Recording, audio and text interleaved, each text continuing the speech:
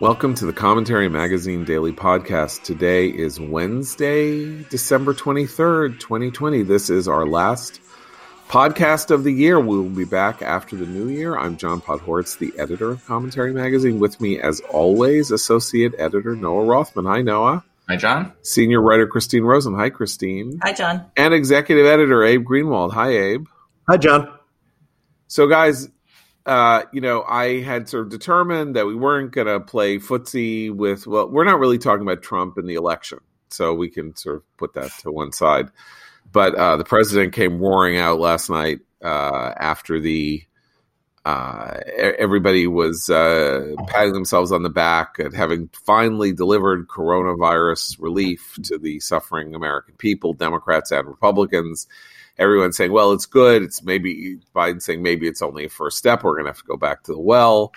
But, we're proud of having done this. David Perdue, one of the senators who was up for re-election in Georgia in January in the runoff, put out a whole tweet about how, yes, he has gone and he has helped the people of Georgia with this wonderful package he's proud of. And then Trump comes out in this tape message last night saying the package is a disaster. There's no relief. It shouldn't be $600 per family. It should be $2,000 per family.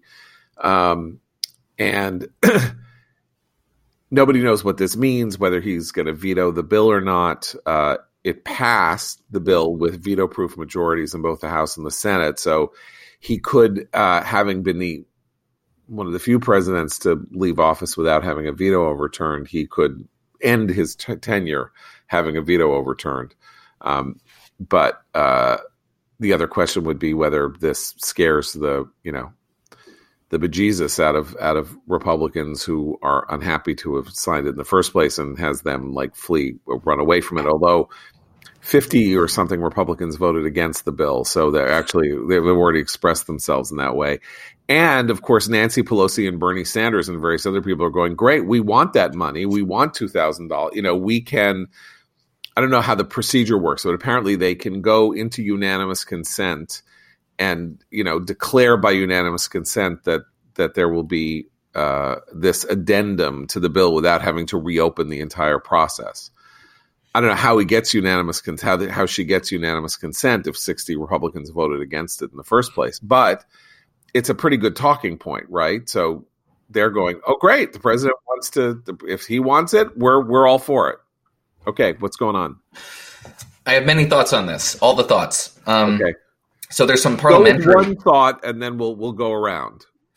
Okay. So I'm going to just briefly introduce one thought and then expand on another. So there's some parliamentary maneuvering here that is available to the president, which would ensure that this thing just is held hostage permanently. So the legislative calendar is such that everybody's out of town, and there's only so many days left in this Congress. Congress will adjourn, and there's not enough time. If the president just determines not to sign, he has a constitutional, time frame in which he has to sign this thing, and he could just not sign it, which would constitute a quote pocket veto. So it could go into the next Congress, and this Congress wouldn't have the opportunity to overturn a veto. It could just languish. And there's also, I think, less than a week left on the calendar before the continuing resolution to fund the government expires. So that would also constitute a government shutdown, and we'd have a government shutdown into the holidays and perhaps into the next Congress. But the bigger, which, by the way, is no joke. There's one important thing to be said here, which is this is no joke because money is necessary to distribute the coronavirus, which is being distributed by the army. Vaccine. Which is why this is so reckless and so we hostile. don't want to distribute the coronavirus. I apologize for that. It does that itself. It's fine. Yes. Yeah, it's unspeakably reckless and hostile towards just about every decent sense of propriety that the president should have. It should go without saying, but it needs to be said. But more, the Democratic messaging here, where they jumped on Donald Trump's demand for a $2,000 check, and now everybody's outbidding each other. The president was sort of absent from this process, so he's getting a lot of plaudits from populists and Democrats and everybody's saying, this is great, but it's obviously political messaging and kind of silly, and it should be transparently silly. The next Congress is going to be more Republican than this Congress. They're not going to get a better deal out of the next Congress. And the political class, it exposes a myopia in the political class, because whenever anybody talks about this stuff, what gets everybody jazzed among reporters and columnists is the checks, is the stimulus money. It's 1/6 of the bill, and it's the least important, least urgent part of the bill. Nobody on political Twitter relies on unemployment insurance. Nobody on political Twitter is employed by an institution that can't make payroll next month without a small business loan. That's the stuff that needs to pass and needed to pass 2 months ago. But everybody's focused on the checks because they're going to get the checks. They're not going to get the UI. They're not going to get the PPP. And that's the stuff that needs to go out immediately. And for the president to hold that sort of thing hostage, and for Democrats to applaud it, is contemptuous. Okay, I think it's really important to point out that the president had a negotiator in this negotiation. His Treasury Secretary has been negotiating this bill. The idea that he was not present for the negotiations or participating in the negotiations is an infamy. He has no right to claim that he didn't have a seat at the table. He had a delegated negotiator working on this, and last week he apparently floated the idea that he should call for $2,000 checks, and was talked out of it by his own staff. And so now he has decided that he wants to go into it. So people have been negotiating for weeks and months in some cases. And we talked yesterday about who was to blame for the fact that it didn't happen before the election. And we put a lot of blame on Nancy Pelosi. But to walk into a negotiation at the 12th hour that he was a participant in, to change the rules. Now, fine. So the negotiation, it's like, that's not cricket. Right? It's really bad. So he could say, I don't care what's good or bad. Like, this number is too low. I've decided it's too low. You're going to go back in and do this. I don't care whether you're going home. I don't care if it's Christmas. This is for the American people. That sort of sounds good. It's crazy. I mean, if the number is 600, he's going up 300. How is it structured? Is this structured exactly the same way, so that an individual who makes $75,000 gets $2,000? But what about a couple that makes $150,000? Do they get $2,000? What about two dependents under the age of 17? Do you now get $8,000? This sort of thing doesn't make any sense. You have to go back to the drawing board. Everybody knows you can't get unanimous consent on this. You have to restructure the whole arrangement, right. And that will take us into the next year. And of course, the cost of the bill goes, the cost of the bill will go up to $2 trillion again. And I thought he didn't want a bill of $2 trillion. It's like, I don't know what the hell is going on. I do know what the hell is going on, but Christine. Can I propose something a little more simplistic, which is that, the president's schedule today says he's leaving the end of the day in the afternoon to head down to Florida, presumably for the holiday. He has, all of his efforts with Sidney the Kraken Powell to disrupt the election and argue in court have all failed spectacularly. He could have been just sitting around in the White House on Monday and Tuesday morning and thinking, this is just terrible. I've got to get back in the news cycle. I've got to be front and center. And honestly, I really don't think he feels like he was part of the negotiation, because he's a narcissist. And if he's not in the room, nothing is happening. It's like the tree that falls in the forest. So it's very likely that he just, on a whim, which we know he does things this way, decides, hey, you know what? I'm about to go down to my, estate for the holidays. I want to give the American people something. I want to make them feel better. And everybody else is screwing up the system. I'm going to get up there. I'm going to tape this message. And he just taped it. And John, but while we were kind of preparing for the podcast, mentioned an analogy, which I think is brilliant. It's Fatal Attraction. He's Glenn Close. I will not be ignored. And the American people are the bunny that's boiling on the stove. I mean, look, let's put it this way. He comes in at the 12th hour, not the 11th hour, but the 12th hour, to say, I don't like what I'm seeing here. And said this thing where he said something like, the next president is going to have to go in and fix this, and that could be me. So he's still throwing out he's playing in this field where half of it is like, you're not doing enough for the American people, and then half of it is some bizarre continuing ploy to suggest to the idiots in his base who still think that he has a chance of overturning the results of the election, that he's really going to overturn the results of the election here. So, or to, Mo Brooks and Matt Gaetz and Louis Gohmert and the drooling Neanderthal moron dips in his party who are just, slavering after him like hungry hyenas, because he's going to provide them with their next meal. To give them some kind of meat to throw at to say that, this isn't over yet. That maybe this is the thing that he can leverage into getting the House to overturn the results of the election, something like that. I am speaking in extraordinarily disrespectful terms. We talked before the podcast about how disrespectful to be here, because he's leaving office. He's done a bunch of good things. He's helped Israel. He appointed good judges. And I would prefer to sort of let this administration end peacefully, but he is not allowing it to end peacefully. And I don't think that looking at this, finally there was a bipartisan negotiation that got something done in relation to something that is critically important so that we don't double dip into a second vicious recession. And he is stepping in because he wants attention, not because of any other reason. If he wanted $2,000 checks, that could have been the firm position of the administration 3 months ago, and he could have out-cornered. He could have made Nancy Pelosi come to the table with a huge number she could not have avoided, and he didn't do that. And so 3 months passed, and now at this moment when it would be great just for the money to go out, as Noah said, for him to step in and gum up the works is not only unconscionable, it is destructive. It is literally destructive, because it's either going to be this or nothing. This collapses, and it's collapsed. There's going to be preposterous shenanigans going on the first week of January in the House and maybe in the Senate, with questions of contesting the Electoral College acceptance of the Electoral College results, a pro forma thing that should be happening, on the 6th of January. So we know that's going to happen the first week. So basically the entire American economy and the condition of small businesses in this country are being held hostage to Donald Trump's insane inability to accept that his presidency has come to an end.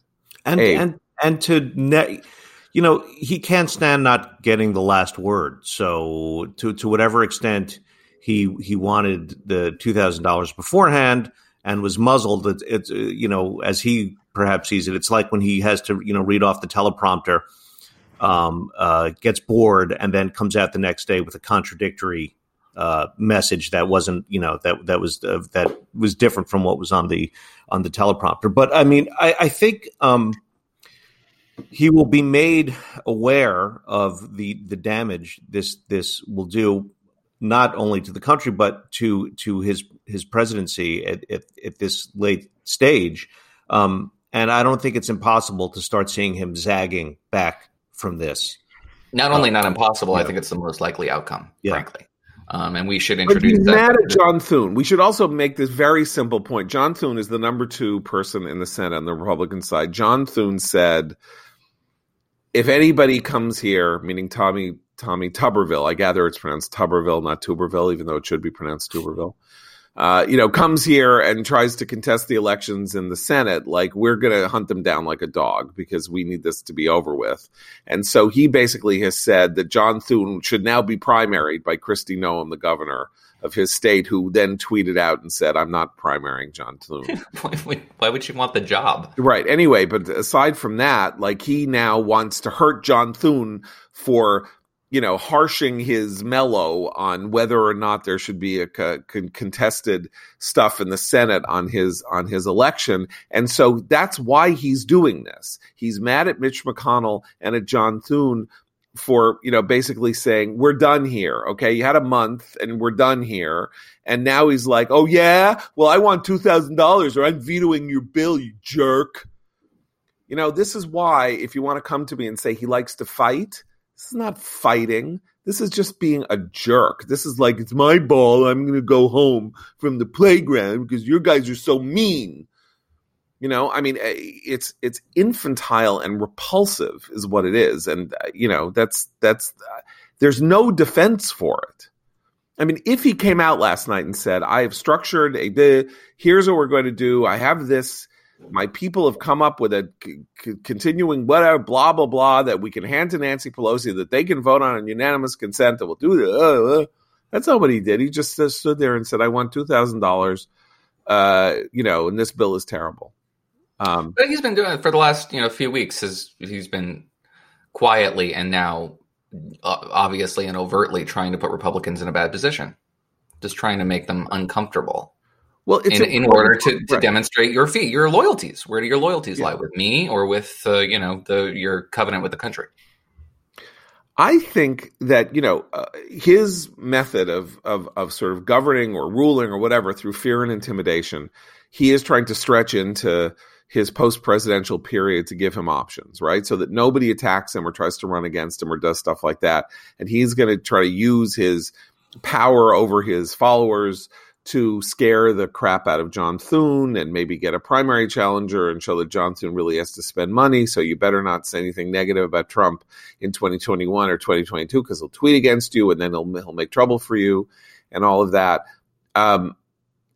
And that's an interesting thing about keeping his options open. The real question is what people take away from this. Like, is John Thune scared or not? Not that he can now back off what he did, but is this a workable way to deal with the party once he leaves office? And it's a fascinating question because we actually don't have an example of a defeated president leaving by throwing his toys out of the crib, stomping off, and then saying, I'll be back. I mean, very rarely does that happen. And the Republican Party in particular is pretty harsh on its losers, not harsh by publicly shaming them, but in the sense of, you lost, be quiet, move on, get off the stage, which is why Hillary Clinton's behavior was always so strange. If you're a conservative and you watched her post-election, you lost, move out of the way, Her own party was doing a lot of post-election flattery to make her feel better, but that's generally not how Americans feel after elections.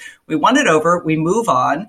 The only thing I can think of is someone like a TR type figure who then creates his own, Bull Moose party and then runs again on that ticket. And I don't see the Trump organization having that kind of political discipline. The best thing that could happen, honestly, is he leaves, continues to threaten, and nobody takes the threat seriously when there's no power behind them anymore. Look, it's only happened twice in American history, and the last time was Teddy Roosevelt in 1912, which is 108 years ago, obviously. See how I did the math in my head? You guys should be really, really impressed because I did really badly on the math SAT. Anyway, but 108 years ago, he decided he didn't like how his successor, his hand pointed, was doing things. And so he came in and basically brought in, someone who may have been the worst president in American history, Woodrow Wilson, by splitting the vote between him and Taft in 1912. And of course, there's the example. Don't sleep on Debs. Huh? Don't sleep on Gene Debs. Eugene V. Debs, excuse me. That's right. And then, of course, Grover Cleveland, who lost and then won again, had two non-consecutive terms in the presidency, both unsuccessful. So and that was 130 years ago or something like that. So I can't even do the math there, 128 years ago, whatever it was. And these are not good examples to follow, right? So obviously everything is different. You can't, but the fact that it hasn't happened, the fact that it doesn't happen is a sign that he's a very highly unusual figure, but this is almost unprecedented what he may be trying to do. And, obviously the Republican Party is not the Republican Party that it was. It's not the old Republican Party. It's now a norm breaking party. It's not a conventional staid party. It's a party of, with a revolutionary context to it that it didn't have before. And so that's where he's playing. But there's not a great history of this. And of course, the danger of him threatening Thune and other people with this thing is that if in 2022 the threats prove hollow, he will be testing his power and showing that he no longer has it. I mean, that's why you don't necessarily want to play this confrontational game now, saying John Thune should be primaried and defeated. Because if John Thune wins in 2022, then it's like, oh, Trump doesn't have it anymore. You know, he's a cuck. He's a cuck. He's a eunuch. I just wonder about the extent to which the last 6 to 8 weeks have overshadowed a lot of his legacy in office. He's made himself into such a menace, but an impotent menace, that it will be difficult to escape that shadow. And right now he's staring down the barrel of leaving office and trying to do as much damage as he can on the way out in just this sort of tantrum. And that will have repercussions, political repercussions, if the legacy of that effort is to delay the distribution of the vaccine, to usher in a double-dip recession. I mean, that sort of thing haunts you. And people are going to be around him saying, this is what's going to happen, and it's going to be your fault, and everybody's going to have a trouble saying no. Now, I see you're shaking your head and saying, well, he doesn't care. He's only going to care about for example, his rump base. And he might. I mean, he really might. But he's been talked out of that before. I'm only shaking my head not because I don't accept your analysis, but because the test, the thing that the next 4 years is going to test is, what is it that people who liked Trump liked about Trump? And this is a very interesting question, it seems to me, because people who like Trump, we could say that there were things we liked about Trump. We liked the policy on the Middle East. We liked him pulling out of the Iran deal. We liked the judges. The tax cuts seem to have had a positive consequence. The economy was in good. The deregulatory agenda was in good shape and all of that. But the people who really liked Trump may not give a crap about any of that. What they liked was the tweets. What they liked was the confrontation. What they liked was the ugliness. What they like is what's gone on since the election. They like that. And so if that's really where the intensity of his support comes from, then your analysis of his legacy will be exactly what the people who are the, solid 35% who want him under all circumstances, let's say, want to have seen. Abe, what do you think? I mean, in terms of overshadowing, his legacy, that's kind of the story of the entirety of his presidency, is that whatever he's done that is salutary has always been overshadowed every step of the way by the destructive and reckless way he's conducted himself.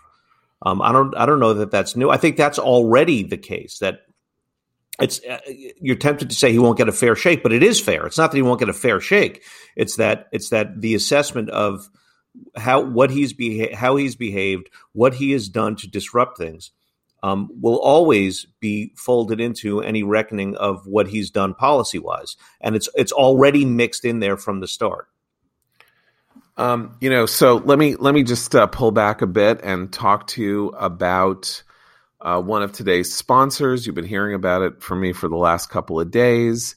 The new podcast Post-Corona from our friend Dan Senor, author of Startup Nation, prominent businessman and really terrific analyst and an interviewer on the question of where America is going to be after the vaccines come in and we pull out of this stasis and frozen condition that we've been in now for, we're closing in on a year pretty soon.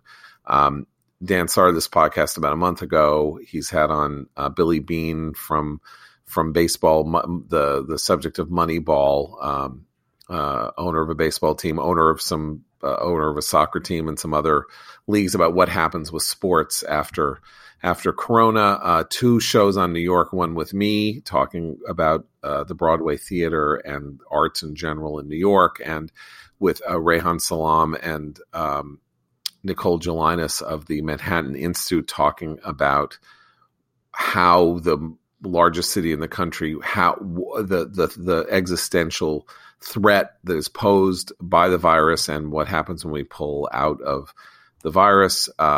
Professors from Wharton and others talking about the macroeconomic consequences. It is a terrific podcast. Go to the iTunes Store or Stitcher, or wherever you get podcasts. Post-Corona, Dan Senor, one of the most entertaining and most interesting and most surprising podcasts you can listen to at the present. Post-Corona, Dan Senor. And thanks to Dan for sponsoring the Commentary podcast. Okay, so we have now talked through the bill and the threat to veto the bill, or if it is even a threat to veto the bill. And now we can talk some about the pardons and commutations. So there's a screaming and yelling and hollering about the pardons and commutations. At least 2 of the pardons and commutations are totally justified and merited. Largely, if you've been reading the pieces that Eli Lake has been writing for Commentary, including the latest Guilty and Framed, or Framed and Guilty. Which is it? I can't even remember. Drives me crazy. Framed and Guilty. Framed and Guilty, excuse me. Though this doesn't deal with these two figures, but George Papadopoulos and I'm sorry, I'm looking for the name of the other gentleman. So minor a figure, Alex van der Zwaan, who I think they both got like 14 days in jail for making false statements to federal officials. Neither of them did anything wrong.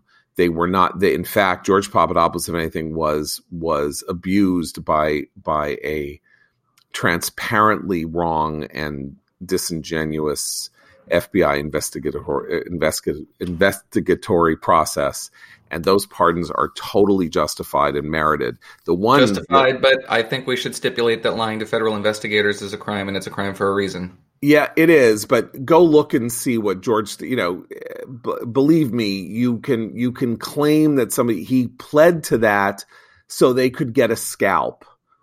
Okay, that's why they did it, so they could put him on their list. Like under normal prosecutorial discretion rules, nobody would have sought to seek a conviction of him on those grounds. For the lie that he supposedly he was. Anyway, it's ridiculous, and that pardon is justified. There are 3 pardons that are horrifying beyond belief. They are of 3 members of Congress, Trumpy members of Congress, Duncan Hunter, Steve Stockman, and Doug Collins, all of whom committed financial crimes and whom he pardoned because they were slavishly loyal to him. Collins is in jail. Has been in jail, I guess, till this morning. Conspiring to commit securities fraud. Stockman serving a 10-year sentence for money laundering, and Duncan Hunter, who literally in another money laundering scheme tried to throw his own wife under the bus by claiming that she was the one who engaged in the scheme. I mean, talk about appalling. Like they did absolutely nothing to merit or justify being pardoned. I mean, maybe they could have had their sentences commuted. Maybe, I don't know why, but they could have. But he fully pardoned them because, of course, they voted for him. They voted the way that he wanted them to vote when. Well, and proving that for all of his claims to be an outsider who does things differently, he's exactly like every other president who does bad pardons of cronies at the end of his term. I mean, Clinton did the same thing. I mean, it's terrible, but it shows that he actually does know how to play at least this part of the power game in Washington. It's also a long-term message. Seriously, it's an interesting long-term message, which is, yes, I will if you are slavishly devoted to me and I come back into office in 2025. You do what I want. You go embezzle. I'll pardon you. Like, don't you worry. I'll take care of you. Like, that is the implicit message here. If you're going to be, as long as you bend the knee to me and do what I want, I will take care of you. Which is bad. It's very bad. Really bad. If you were dumb enough to believe that he actually ever meant drain the swamp, I mean, this is on you. This is somebody who's always been very comfortable with corruption, who simply wants to wield it towards his own ends. And who doesn't seem to have any compunction about people who are lawbreakers and law violators, because I don't think he has a lot of respect for the law. I don't think he has a lot of respect for any institution, frankly, or any convention. That which advances his own purposes and the people who are loyal to him and those purposes are paramount. And I think there is probably a fair amount of the people within his coalition who knew what he meant by drain the swamp, which was never about being above board and morally righteous. It was about revenge. It was about getting what's theirs and sticking it to the people who really deserve it. Yeah, they don't. If you were a drain the swamp person, you're not troubled by this at all. No, this is not. This doesn't violate, your sincerest hopes for the Trump presidency. Absolutely. Okay, guys. So maybe we can pull back from the from the condemnations and everything and talk a little about other interesting political things. I'm not sure what those are, but I mean, there is of course the collapse of the Israeli government and the coming fourth election in 2 years, with very little hope on the part of anybody who really wants Bibi Netanyahu to be ousted from office, that he will in fact be ousted from office when this election is actually staged in February or March. In part because they are vaccinating at an incredibly rapid clip in Israel. Bibi Netanyahu was an early corona hawk. In case everybody thinks that, the politics in America are precisely tracked to politics in Israel, Bibi was the Andrew Cuomo of Israel, and the liberals and leftists were the we need to get back to work, and he's a fascist and doing all this stuff. So he was very, very nervous about the virus and negotiated with Pfizer early and Moderna and got a lot of vaccine, bought a lot of vaccine, and people are getting vaccinated. And there are 8 million people there. So it's not the same challenge there that it is here, obviously. And so by the time the election comes, everybody might be vaccinated, or almost everybody might be vaccinated. And so there might be sort of a new era of good feeling that he handled this well and got them out of it fast. He's also, riding high at this moment of all these incredible Abraham Accords dividends paying off, and I think the El Al flight to Morocco happened yesterday, or is it happening today? Today, I think. Normalizing, relations left and right. So yeah, it's kind of amazing. Anyway, this is not his doing. This is all the result of a collapse of his partners in the Blue and White Party, which is run by a buffoon named Benny Gantz, who is maybe, in a country famous for its incredibly ineffectual and stupid politicians, may really have taken the cake this time for complicated reasons, but basically found himself cornered and in a trap, and didn't know how to handle this, and basically his party is now destroyed. I doubt that it's going to be reconstituted in time to run in the next election anyway, and his political career is basically over. It appears. So once again, Bibi, has outplayed, outfoxed, and outdistanced everybody.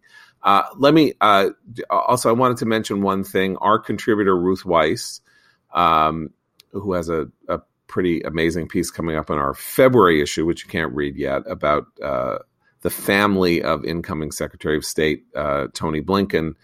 Our friends at Mosaic, the online magazine published by the Tikva Fund, published her unabridged translation of one of the great novellas, stories in the Yiddish language, My Quarrel with Hirsch Rashener, by Chaim Grada, last week. The first the first fully unabridged version of this story, which was actually initially published in an abridged version in English in commentary in the early 1950s. Anyway, tonight, Wednesday, December 23rd at 7 p.m.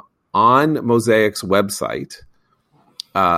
There will be a staged reading of The Quarrel, My Quarrel. $30. Go to, I'm going to find you the URL, mosaicmagazine.com to sign up, to hear the story read, to participate in a really fun, unusual event being done by the Tikva Fund. Live reading of this great Jewish classic story, and please, by all means, give it a shot. So that's mosaicmagazine.com tonight, Wednesday, 7:30. So guys, what else should we talk about? We're here. We are. We got 12 days. We're going dark for 12 days while everybody gets to take a bit of a break. I see you don't have your bassoon. I don't. The bassoon is safely in its case under my bed. Right. I threatened, but can you tell me, because this was very instructive to me, the story of you and your sister, who is a professional musician, and why you tired of the double reed instruments that you played? Because anyone who has ever played or come near a double reed instrument understands that at a certain point you have to make your own reeds. And the reed making challenge, it's actually a kind of craftsmanship that's so it's so abstruse and requires all kinds of weird tools that are difficult to find and expensive. And it's very personal, but it's a weirdly stressful part of being a double reed player. I always hated making my own reeds. I had an extremely generous teacher who would let me buy his kind of cast off reeds that he didn't like. My little sister didn't like it either.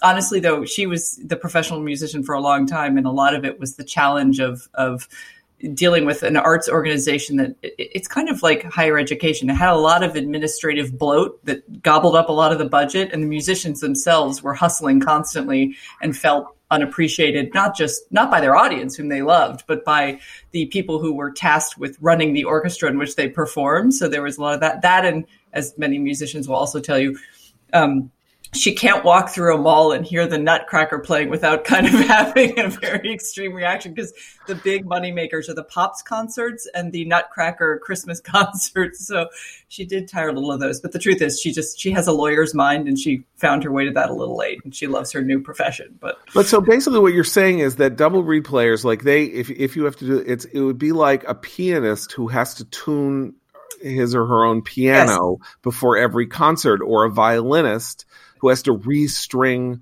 her own violin. Even worse, because you've got to make like 10 reeds to have one that's really good and performance worthy, and then that maybe will last you a couple of performances if you're lucky, and then you've got to constantly be keeping the steady stream of reeds in production. And some people love it; they actually love that part of being a double reed player, the making of the reeds and whatnot. But you have to love that if you're going to be a professional double reed player, because you can't.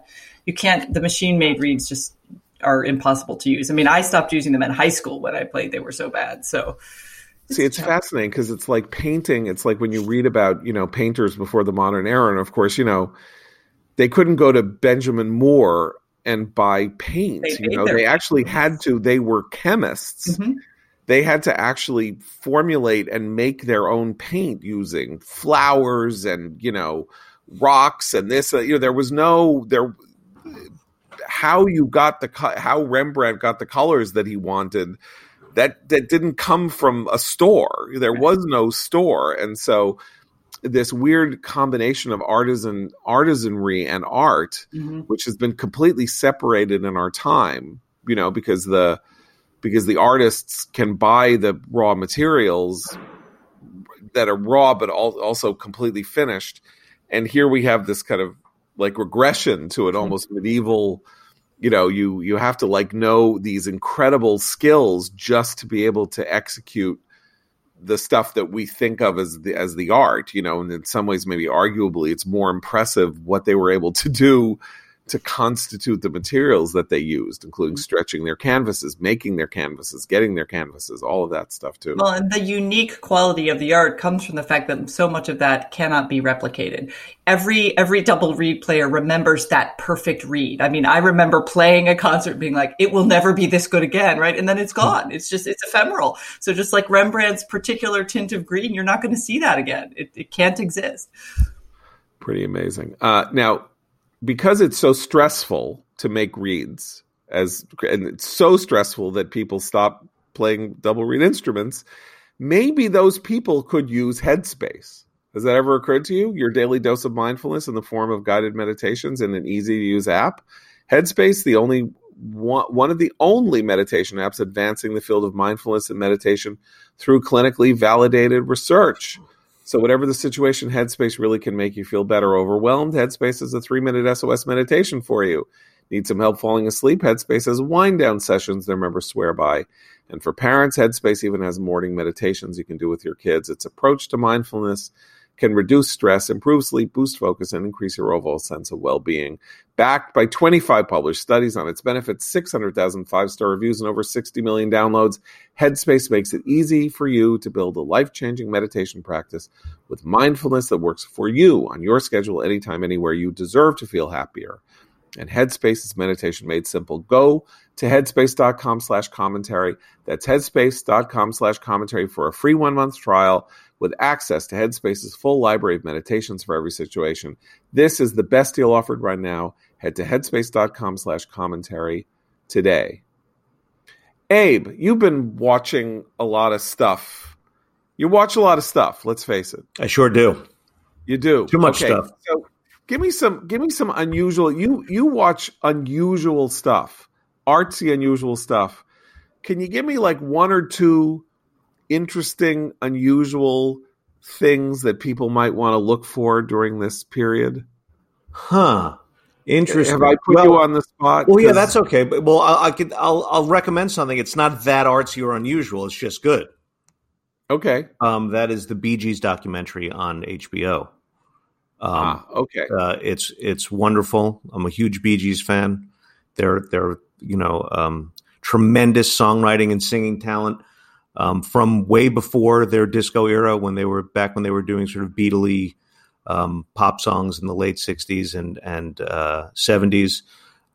They're also an interesting group because they are brothers, and like all family rock groups or pop groups, there's all sorts of weird tensions and alliances and breakups and get backs and comebacks and all the rest of it. And Barry Gibb strikes me as a particularly interesting and kind of decent guy for a massive star. 3 or 4 years ago, I watched twice this documentary called, I think it's called The History of the Eagles, but it's about the Eagles, obviously. 2-part documentary, and you may like the Eagles or not like the Eagles, the ultimate California rock band. But this thing was absolutely jaw-dropping, this documentary, because it told the story of these guys who they came to hate each other in a way that few people hate other people. In the midst of producing this music, that one of their, I think their greatest hits out, they have 2 greatest hits out. One of them, maybe the best-selling album of all time. It's either the best-selling or the second best-selling album of all time. And so they were making ungodly amounts of money, worshipped, people loved them, all of this, and they couldn't stand each other. And there's this footage in it.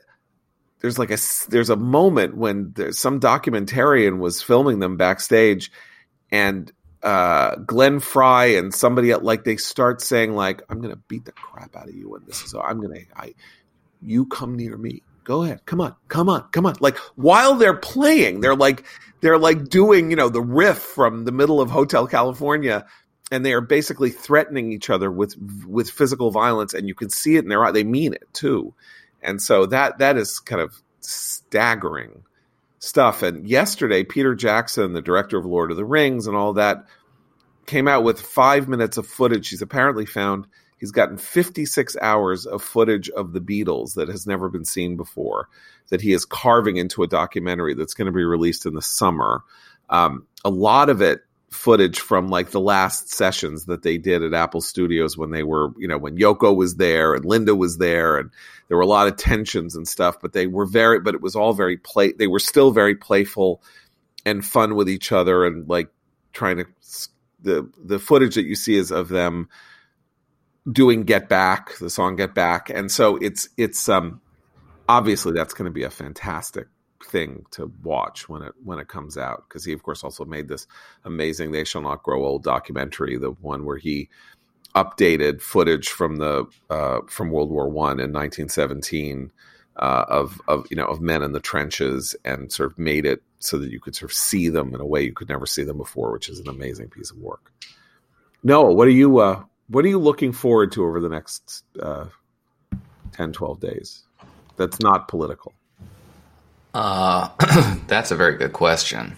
I'm in a short-term mode right now, focusing on the next 48 hours, basically, which involve ungodly amounts of work and planning and foresight and preparation and timing. The timing of everything that has to unfold. I hope you're talking about cooking, right?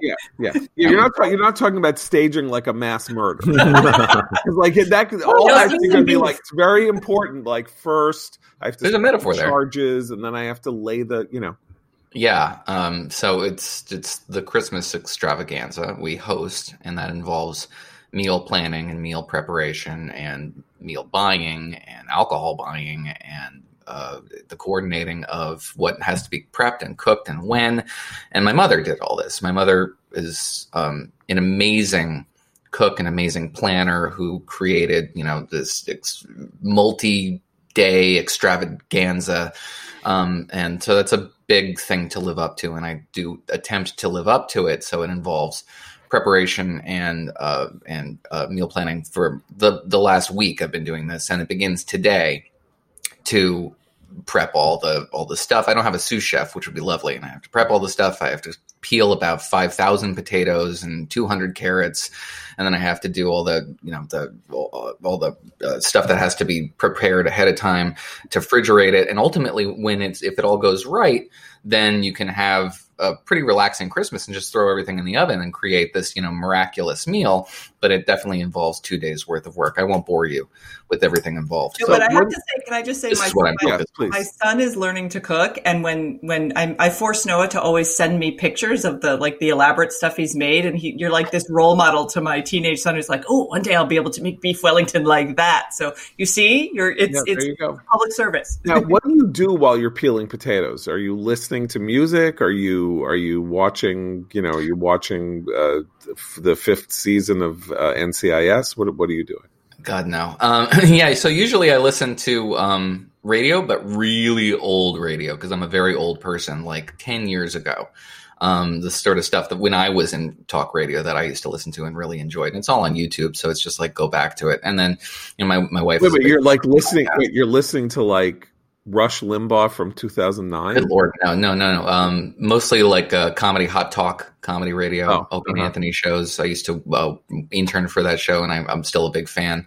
And most of the comedians on that show are now dead, to demonstrate just how old I am. But nevertheless, it's satisfying. And then occasionally I'll go back to like the stuff that I watch on the treadmill, like Curb Your Enthusiasm, like old stuff that I've already seen before, so I don't have to devote too much focus to it. If I have to actually watch it, then I can't do what I'm doing. So it's invariably something that I'm not that interested in, but just keeps your mind, entertained while you're doing this mundane quotidian task. I'm extraordinarily boring. I apologize for being as boring as I am. I don't consider that boring. I consider that you're a mundane household tasks and 10-year-old entertainment products. This is how I keep myself busy. I'm also watching a lot of comedy these days for a variety of reasons. Right. But that's the sort of thing that I'm focused on. Well, look, Noah, this is important because it makes you happy. And I'm concerned because for a lot of people, there are things interfering with their happiness or preventing them from achieving their goals, and BetterHelp can assess their needs and match them with their own licensed professional therapist. You can start communicating in under 48 hours. Not a crisis line, not self-help, professional counseling done securely online with a broad range of expertise available that may not be locally available in many areas. Service available for clients worldwide. You can log into your account anytime and send a message to your counselor. You'll get timely and thoughtful responses. Plus, you can schedule weekly video or phone sessions. BetterHelp is committed to facilitating great therapeutic matches, so they make it easy and free to change counselors if needed. It's more affordable than traditional offline counseling, and financial aid is available. BetterHelp wants you to start living a happier life today. Visit betterhelp.com/commentary. That's BetterHelp, and join the over 1 million people who have taken charge of their mental health with the help of an experienced professional. In fact, so many people have been using BetterHelp that they are recruiting additional counselors in all 50 states. Special offer for Commentary podcast listeners. Get 10% off your first month at betterhelp.com/commentary. So I like junk. I tend not to like to watch really good stuff on small screens because I can't really sink into it. So I prefer more to graze. In other words, like streaming stuff on a computer or something like that. And so when I say junk, I mean stuff that isn't, challenging or emotionally gripping or anything like that. So like I like The Mandalorian. I really like The Mandalorian. I have hated most Star Wars products since The Empire Strikes Back. This is the first successful Star Wars product, therefore, in 40 years, as far as I can tell.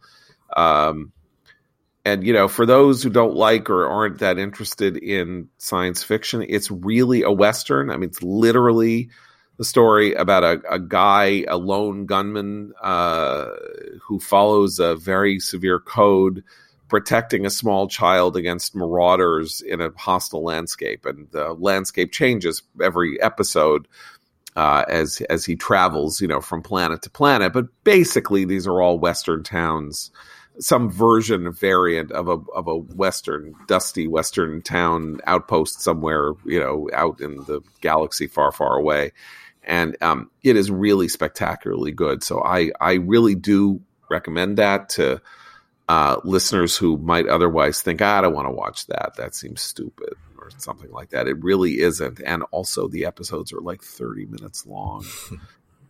It's so great to watch something where the episodes are 30 minutes long and don't have that distended quality that a lot of these streaming shows have, where they really only have like 30 minutes of content, but they're hour-long shows, so they stretch them to 48 minutes, and you get so incredibly bored. Although I will tell you one story before we go.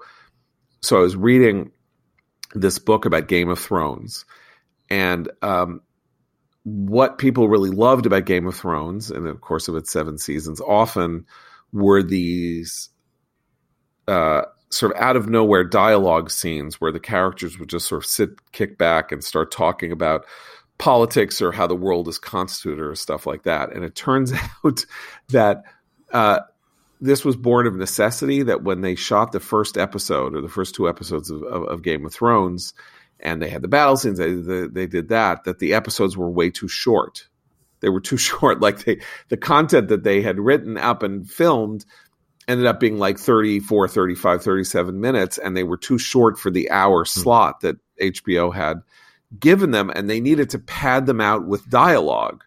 And so they stumbled into this signature quality of the show, which is like, Tyrion, the dwarf, kind of expostulating on the politics of the 7 kingdoms or something like that, all because they intended it to be a fantasy action series, but they didn't have enough money to have an hour's worth of action, which is very expensive to film. And so this was, as is often the case with, great works of popular art, entirely accidental, found brilliance that was a solution to a problem that was found on the fly. It's like my favorite story, which is that Casablanca, as you may know, which they didn't know how to end, so they filmed 4 endings. And then they said, okay, let's pick this one. It's the greatest ending of any movie ever, probably. It was very close to the case that Casablanca was going to star Ronald Reagan and Ann Sheridan.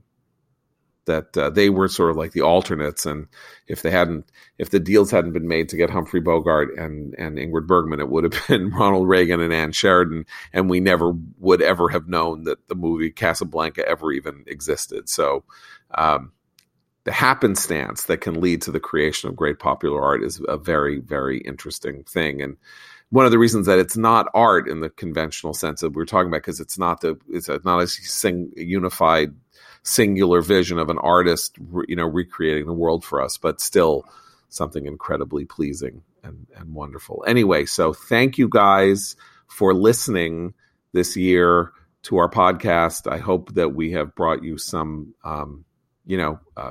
comfort, peace, entertainment.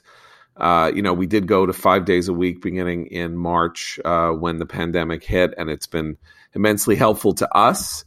To keep us connected while we are in 4 separate places, and you guys seem to like it, so we continue doing it.